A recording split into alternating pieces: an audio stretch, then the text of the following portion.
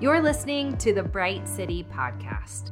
To hear more about our gatherings, groups, and what's going on in the life of our church, visit brightcity.church or follow Bright City Church on Instagram. Today's message is from Pastor Nick.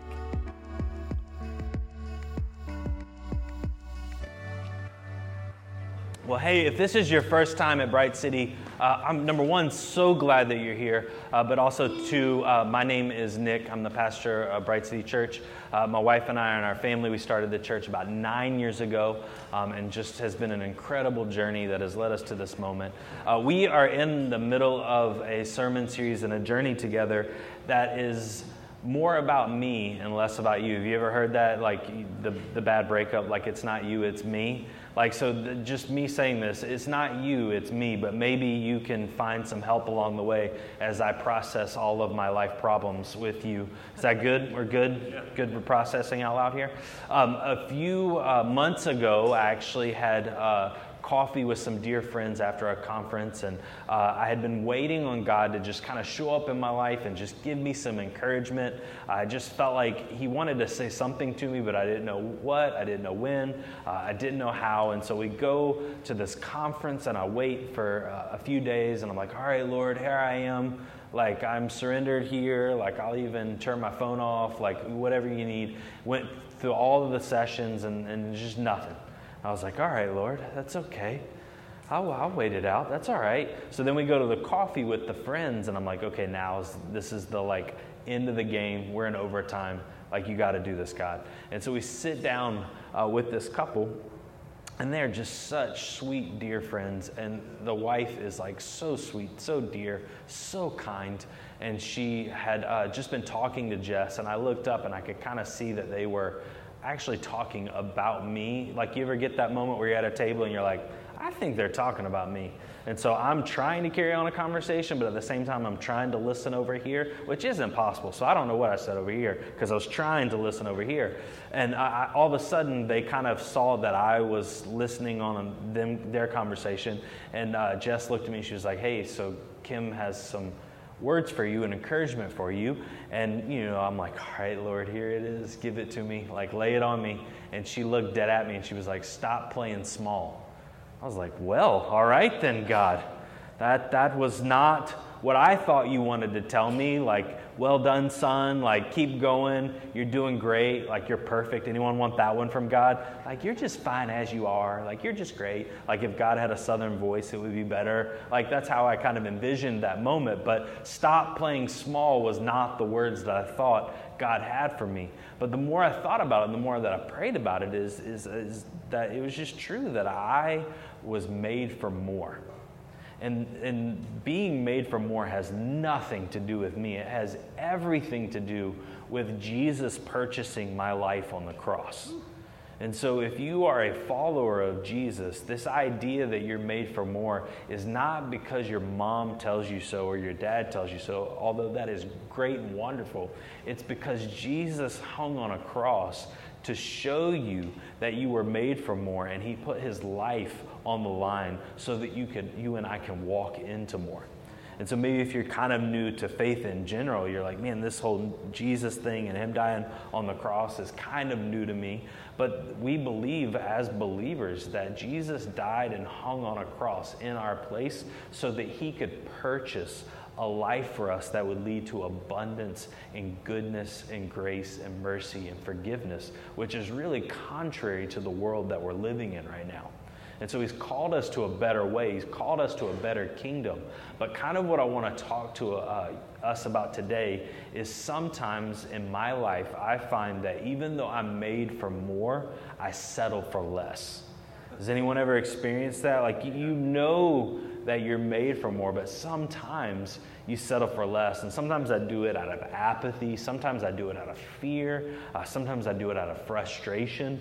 Sometimes I do it in all sorts of ways, maybe to please other people. But the reality is that when Jesus purchased my life, I've been made for more. I've been purchased for more.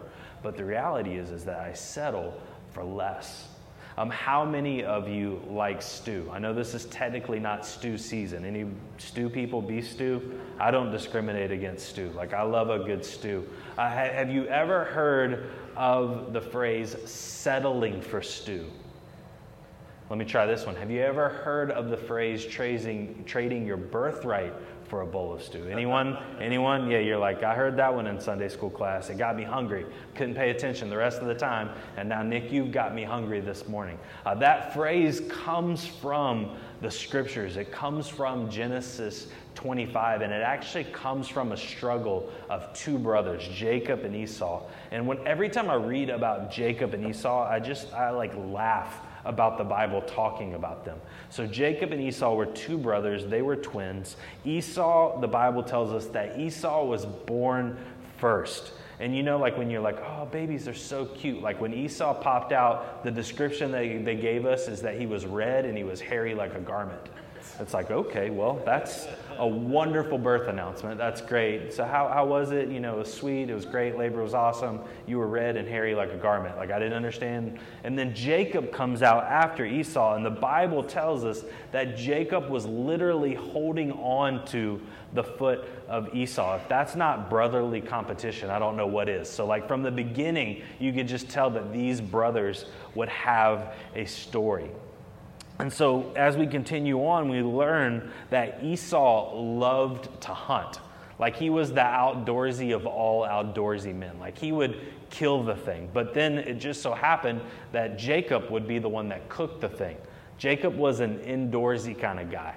Like Jacob didn't glamp. Like he didn't camp or glamp. He was the hotel guy, which I resonate. I'm like, yeah, I love a good hotel. Like, you know, you gotta know your limits in life. And so Jacob knew his limits. Esau was one that found favor with his father, and Jacob actually found favor with his mom. We won't call him a mama's boy, but we'll just say that they had a great bonding relationship together. And so as they got older, we learned something that really changed their story for the course of their life. And it's actually Genesis 25, verses 29 through 35.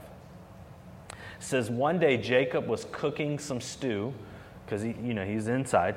Esau arrived home from the wilderness, exhausted and hungry. We'll go ahead and call that hangry. Esau said to Jacob, I am starved. Give me some of that red stew. This is how Esau got his other name, Edom, which means red. All right, Jacob replied, but trade me your rights as the firstborn son. I mean, that escalated quickly, right? They went from like food to like, give me your inheritance. Like I have 4 kids, and sometimes that's how it is. It's like, hey, can I have that stick of gum? What are you going to give me? I'll give you 10 years of hard labor. It's like, I've got $1. Do you just want to give them the $1 and then they give you the gum? You're still getting a bad deal, but at least you get 10 years of your life and you don't ruin your life. He says, look, I'm dying of starvation, said Esau. What good is my birthright to me now? But Jacob said, first you must swear that your birthright is mine. Again, he is holding firm. So Esau swore an oath, thereby selling all his rights as the firstborn to his brother Jacob. Then Jacob gave Esau some bread and this is the kicker to me. This is like, sometimes you don't understand God's ways. Lentil stew. When I read that, there was no beef in that stew. Like he traded it for lentil stew. Esau ate the meal, then got up and left. He showed contempt for his rights as the firstborn.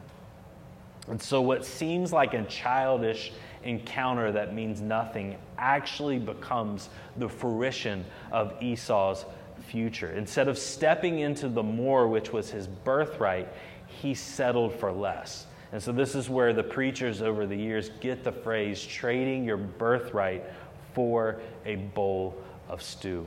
So this might seem foreign for us. Like maybe we have traded something for a meal. Maybe we got really hungry one day and we were like, I need that Snickers. Give me that Snickers. I'll wash your car for that Snickers. But for a lot of us, we can't really relate to this moment. But what actually is happening is that Esau traded his spiritual fruition, the things that were going to happen in his life, for the food of the moment.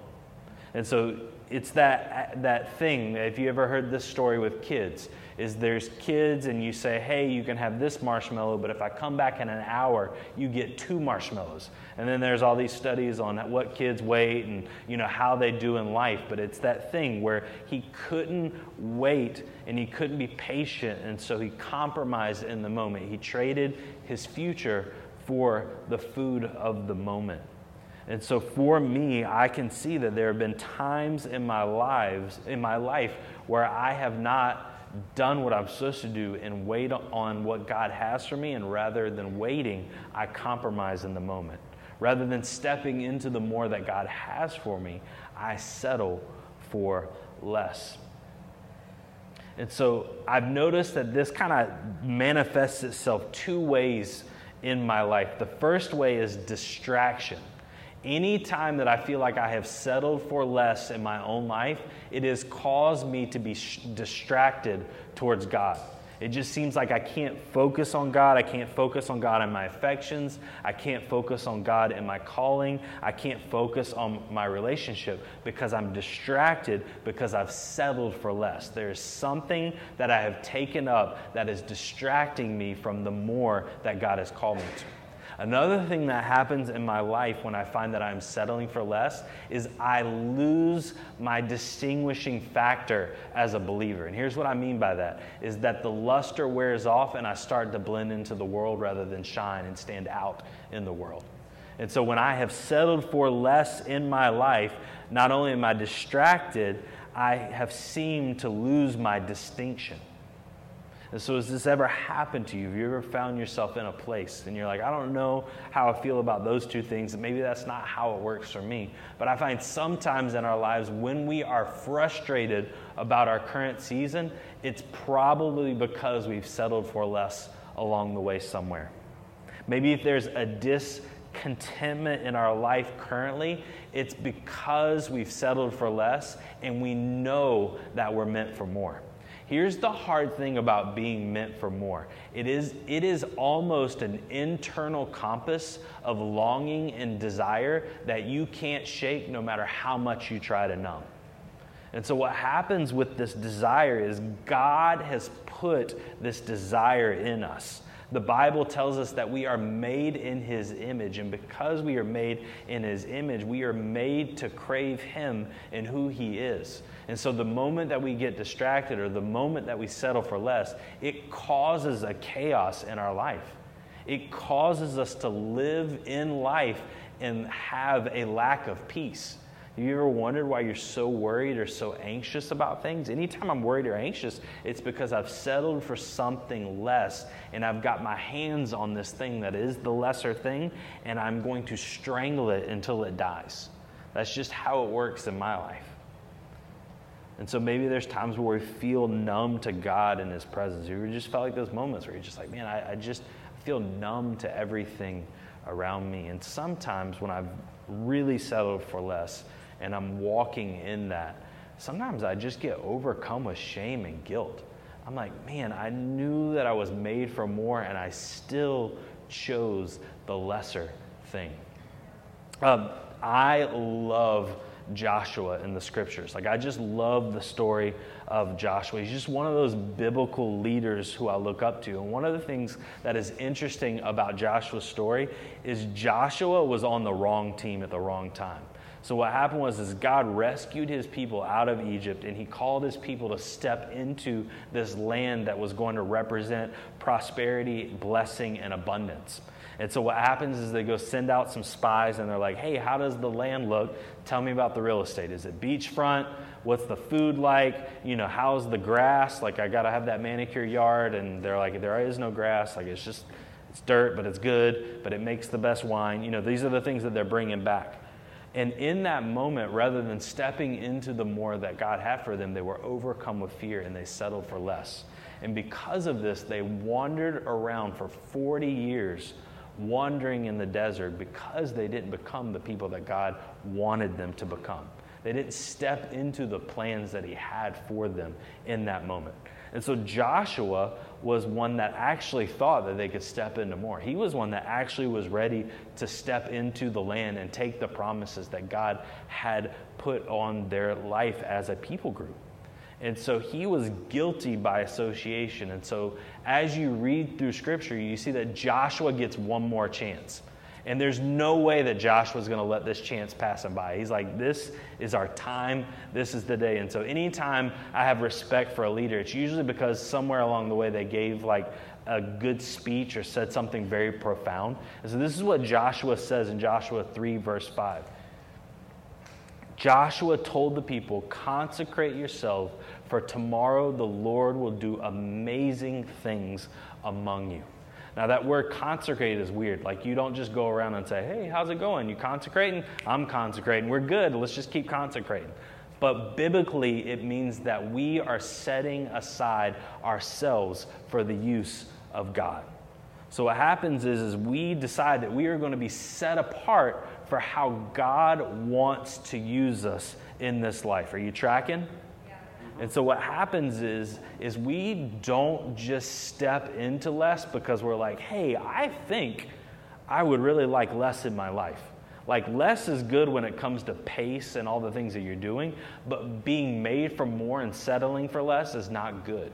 But what happens is I find that we drift into less if we do not consecrate our lives unto the Lord. Let me say it this way. We will settle for less if we do not set aside our life for how God wants to use us in this world. Like we just don't fall into this thing. Like if it's up to us, we will settle in the way of the world, and before we know it, we'll find ourselves drifting in the way of the world. It's almost like when my kids go to the beach when they were younger. Like I'm like, hey, you got to keep your eye on me because we're on, if you're from here, we're on Sullivan's. But if you're not looking, you will end up on like Folly. Like you're going to end up on like 3 towns over if you don't pay attention to what's happening. And so what happens in our lives is sometimes we stop paying attention to God, and therefore we drift. And because we drift, we haven't set aside ourselves. And because we haven't set aside ourselves for the work of the Lord, we have found ourselves drifted into settling for less. And so how do we set ourselves apart when it comes to walking with God? How do we step into the more that God has given us and extended to us, and even more purchased to us from his son Jesus? Like this is Jesus' life that he has given for us. And so how do we step into the more that he has predestined for us? So one of the first things that we need to do is we need to get with God. We need to get in his presence. Oftentimes when I settle, it's because I buy the lie that I am separated from God, and I'm going to continue to be separated from God, and God doesn't want anything to do with me because I've settled for less. Have you ever felt this? Anytime I've found in my own life that I compromise rather than choosing the more and settling for less, I feel that separation between myself and God.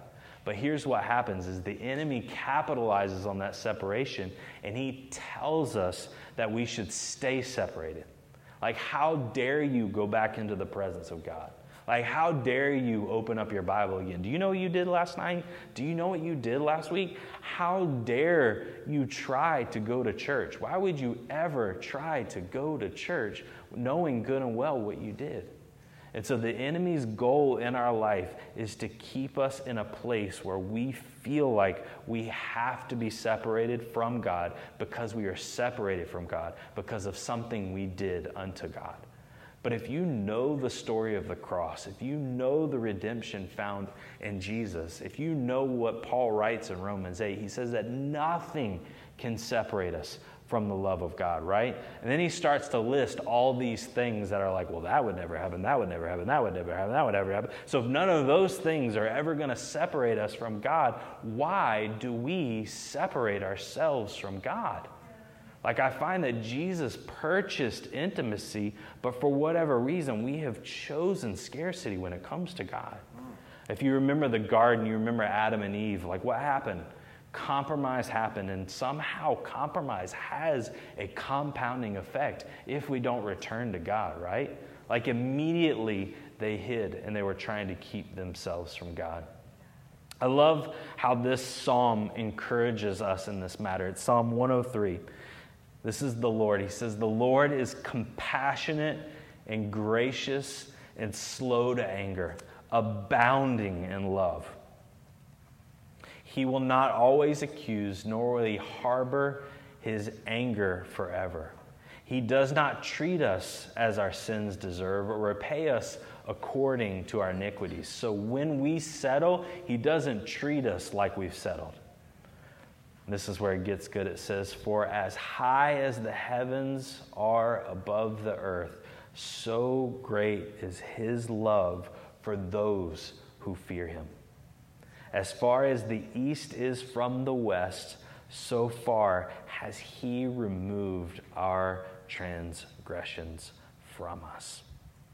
So what he's saying there is that when we settle in life, Jesus settles the score, right?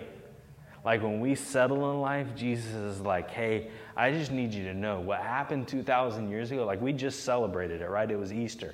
Like sometimes we already forget about what happened on the cross of Christ and the hill of Calvary. But he's like, "Hey, I just need you to know that I've made it right. Like you don't have to dwell in your wrong because I've made it right. You don't have to think about the time that you settled for less because I'm telling you on the cross, I reminded you that you're made for more." And so sometimes when we settle for less, we find ourselves separated from God. But I just need you to know this morning that if you feel like you're separated from God, that is in your own mind and that is in your own heart, because that is not the truth of the gospel. And so we get to rewrite how we think. We get to rewrite the patterns of our minds that will inform our heart. And then we get to be like, you know what? Like, you know, the psalmist said, like, I don't know what this east-west thing is, but I know if you go one way and you keep going, like, then flat earthers could be wrong because he has removed the transgressions from us. It just keeps going. And so we may lose sight the fact that we're made for more. We may settle, we may step away from God. But here's the beautiful thing about that is that God never steps away from you. Like he never steps away from you. What do we see in the Gospels? Like God came to earth and walked among us. Like he is all about walking among the muck of his people so that he can make it right for his people. So have you ever found this place in your life where you've settled for less but you feel like you're separated from God? I just need you to know this morning that that's a lie from the enemy. Like when you believe in the cross of Christ, then that fixes your life with God in Christ Jesus. The Bible actually says that God becomes with us and indwells in us. So when we say, like when you get the Christmas card that says like Emmanuel, like, oh, that's so sweet, he's a Prince of Peace, Emmanuel, God with us. Like that is a theological declaration that Christ is in you, the hope of glory, and there's nothing you can do to undo the work of the cross that he has put in place over your life. And so rather than settling for less and feeling separated from God, we need to get in his presence. Another thing that we can do is we can get under his word. We can get under his word. A lot of times in my life, because I'm a bonehead, when I settle for less, it's because I think that I'm smarter than God. Has anyone felt that way? Like you've got this thing, this Bible, and it actually probably lives more in here than it does in here. And you're like, okay, yeah, check. I got my Bible reading plan. And then, you do your thing and you wake up earlier and you're like, okay, yeah, I read it. Or you read it at lunch or whatever. And then you're like, okay, time to live my life. And so then you just start making decisions. You're like, wait, did I read something this morning, but that's okay. I got this. Like Carrie Underwood was wrong. Like Jesus don't take the wheel. Nick, you take the wheel. And so sometimes I find that there is a disconnect between what I read and hear and how I live my life out there. And sometimes I think that rather than scriptures being the lifeblood and the sole source of authority in our lives, they become just like a supplemental vitamin that we take from time to time. And so rather than getting under God's word and doing what God's word says, we've decided that this is going to be a supplemental thing in our life and that we are the sole source of truth in our life. And here's the hard part about that. Going back to Joshua, God just showed me something in the book of Joshua the other day. I was like, oh man, I've never seen that. Here's the hard part about that. Is because, at least for me, I find that if I'm not living under the authority of God's word, I still want the anointing of God in my life, right?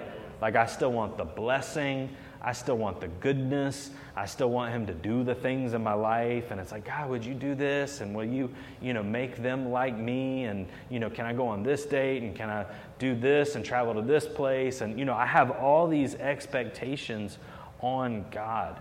And so I become enamored by this anointing thing. And so when I think back to Joshua, like, Joshua had incredible blessing, right? Like, Joshua had all this, like, real estate blessing. God was like, hey, you walk around, wherever your foot goes, that's your land.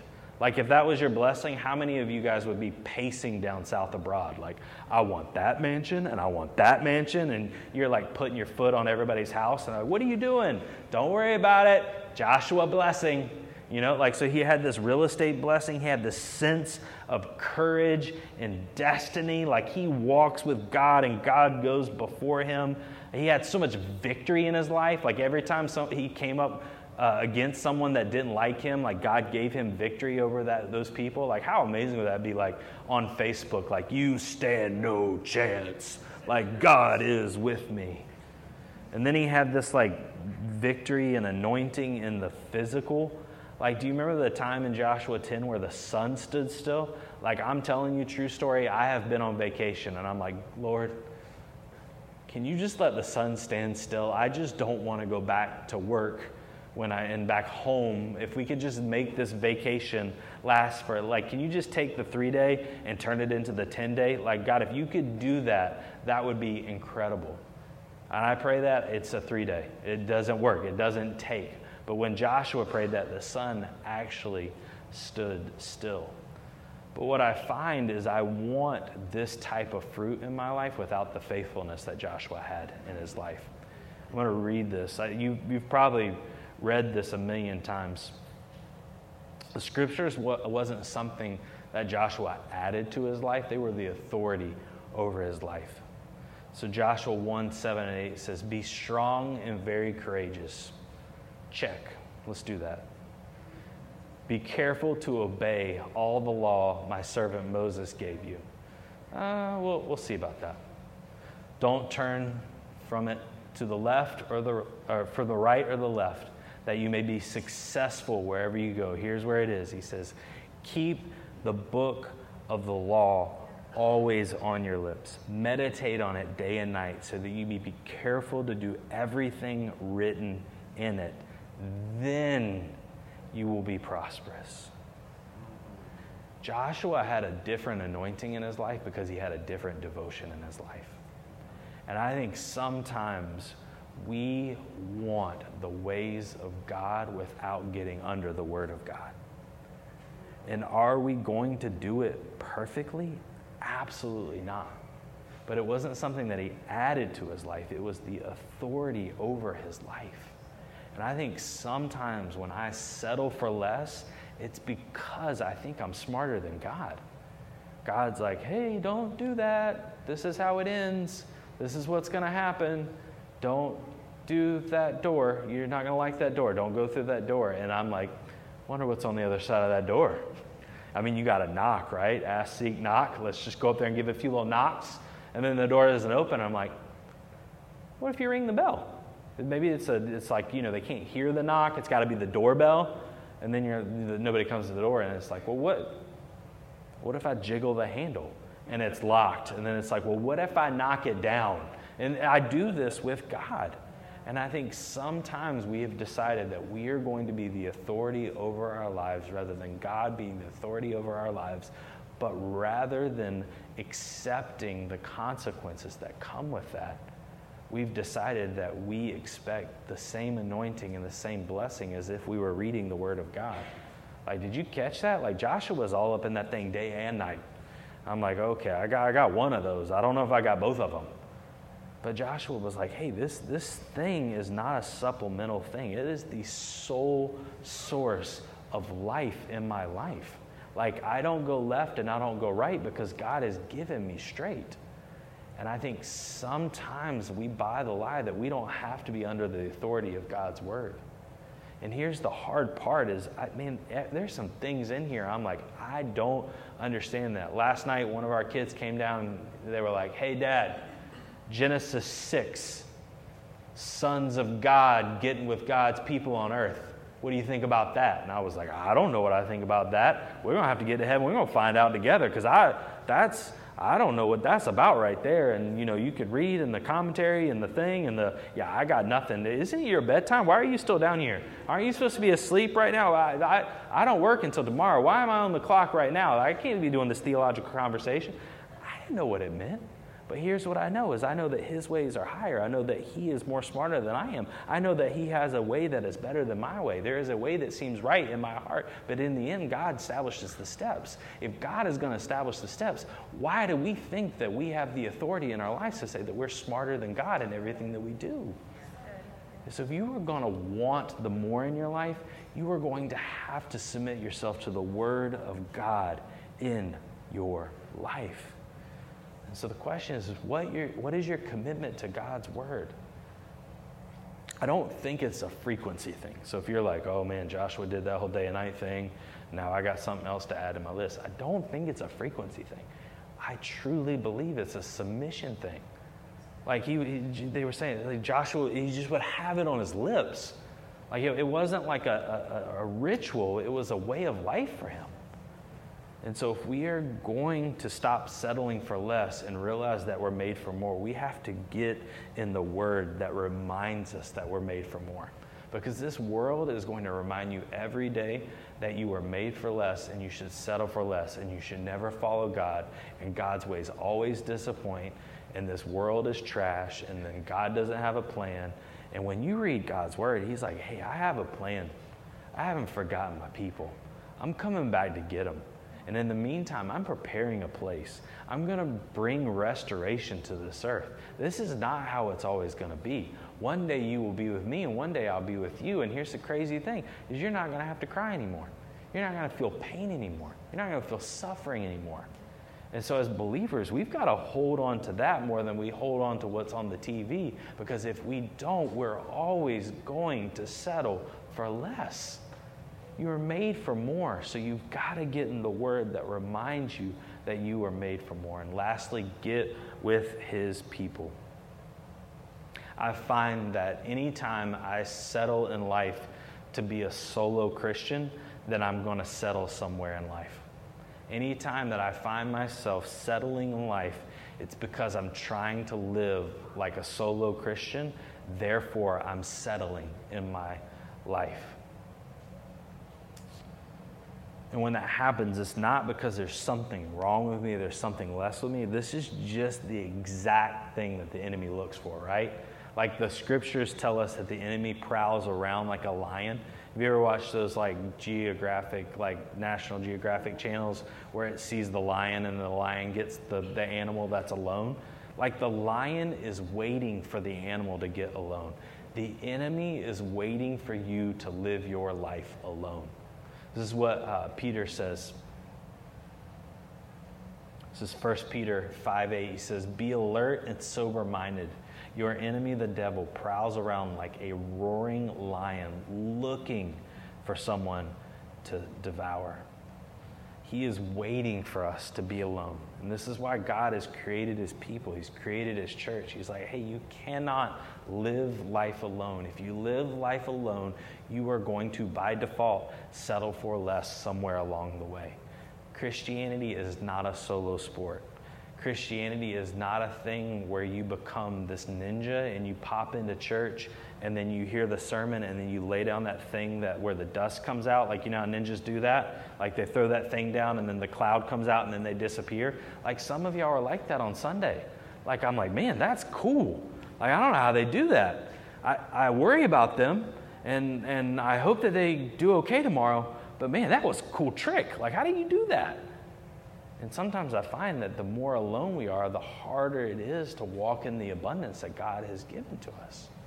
And I don't think it's some sort of mistake or confusion that people feel more alone, more depressed, and more anxious now than ever. And I think it's because people are trying to live with people through a device.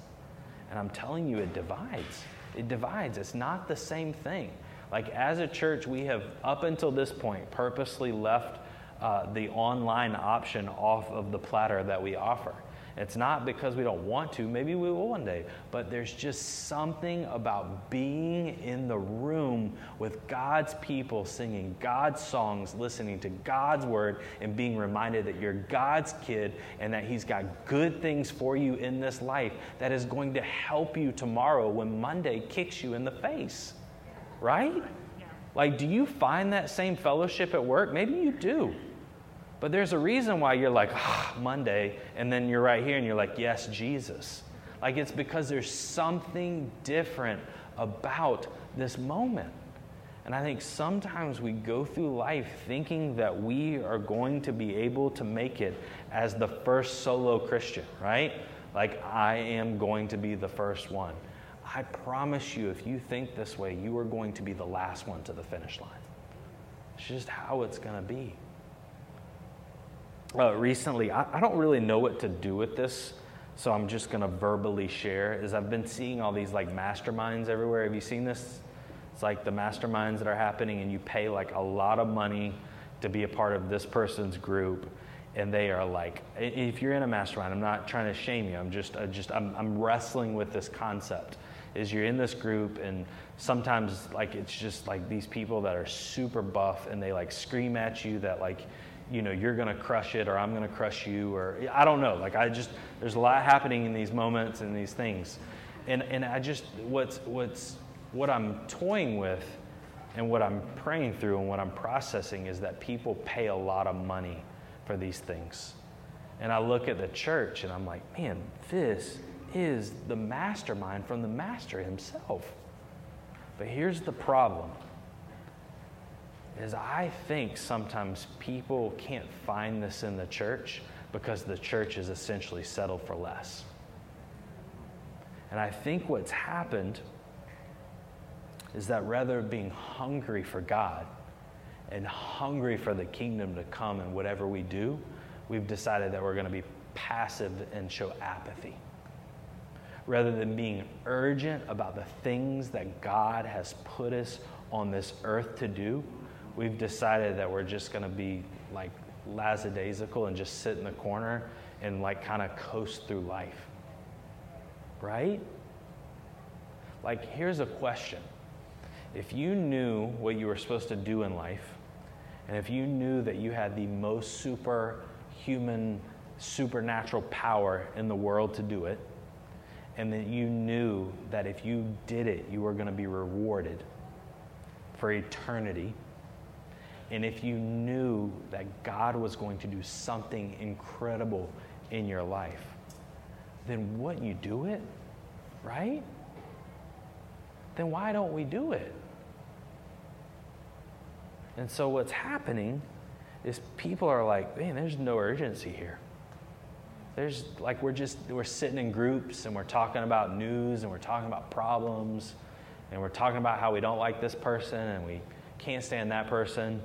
And then like we'll eventually talk about the Bible or a book that we're reading, and then we'll all say, you know, how can we pray for each other? And you're like, well, actually you could pray for my friend because he's a jerk to me, but I don't want to gossip, so I want to tell you pray for them. So because you know how it works in the South, like if you say pray for them, then it's not gossip, right? Y'all know how that works? Okay, I was just making sure. And so we become this like apathetic gathering rather than the people who were created to bring renewal into this world. And so what happens is you actually got people who want to bring renewal in this world, and they can't find it in the church, so they pay a lot of money to be a part of these mastermind groups. And I'm looking at it and I'm like, man, I think this is the ultimate mastermind. But the problem is that we settle for less rather than stepping into the more that God has for us. And so if you are going to do the more that God has for you in this life, you cannot be a solo Christian. Like, you just can't do it. But here's the other flip side of that. You can't be crushing it with the people who are going after the wrong kingdom. Because here's what happens is you become more like them and less like Jesus. And he saved you from that kingdom. He plucked you out of that kingdom. He put you back in, but not to lose your distinction, right? To shine that light. And so in this moment, like, we just get to ask ourselves, like, have we traded our birthright for a bowl of stew? Like, have we? Like, what does God put you on this planet to do? Like, he's going to use something in this world and it fits right with the kingdom, but like, why? Who? Right? Because we don't deal with the other stuff. As believers, we deal with the who, right? Like, what does God put you on this earth to do? And then the second question to that is, are you stepping into the more, or are you settling for less? And I'm not here to point any fingers, because you know how they say you got, like, you know, when you point a finger, you got, what, like 6 pointing back at you? Like, I feel that. Like, I hit 40 and I was like, why am I playing small? Number one, I'm getting bigger. Like, so I should just start, like, acting like I'm a little bigger, you know? But, like, why, spiritually, why am I playing small? Why am I settling for less? Why am I not living into the more that God has created me to live into? So how do I fix that? Well, I got to get in his presence. I can't live like I'm separated from the King of Kings and Lord of Lords. Like, if he wants to be with me, then I should want to be with him. Right?